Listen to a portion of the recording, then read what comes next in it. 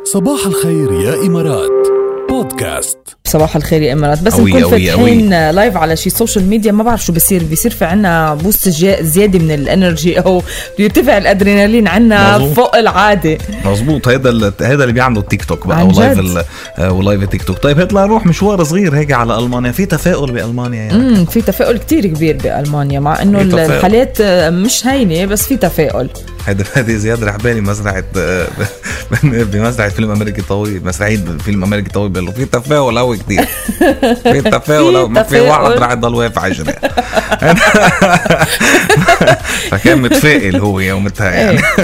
أظهر استطلاع جديد إنه أغلب الألمان عم يتطلعوا أو عم بيشوفوا بشكل كتير متفائل نحو العام الجديد على الرغم من استمرار تفشي فيروس كورونا المستجد.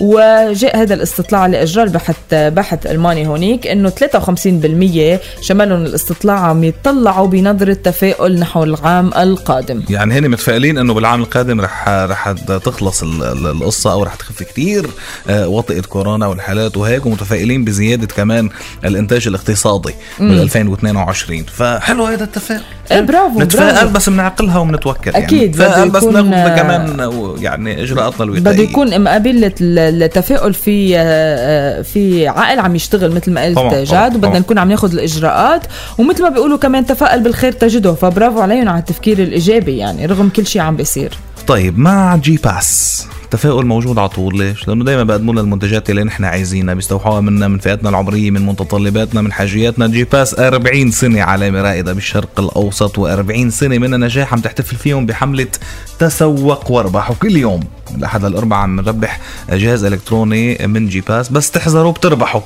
فنشوف إذا رمضان حذروا. رمضان صباح الخير. رمضان بونجور. كيفك؟ نحن تمام، انت كيف؟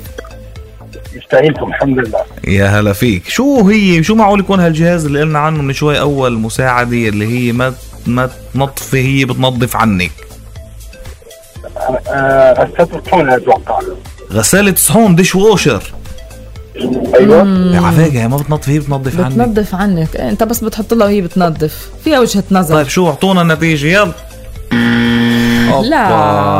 لا مش مزبوطة، مش ديش ووشر.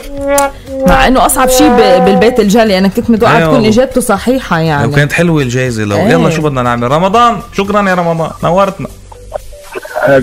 هارد لك. هيدي تاني هنت من عند رمضان كمان، استبعد لكم الجلية او غسلة الصحون. مش مزبوطة هالاجابة. بدي اعطي مساعدة بقى. يلا بعد كلو، اخر كلو اعطينا. اوكي ركزوا بالكلو. ها، فردة الكلسات الثانية وين بتضيع؟ وين بتروح فيها فردة الكلسات الثانية؟ ليك ملا جايزة ليك.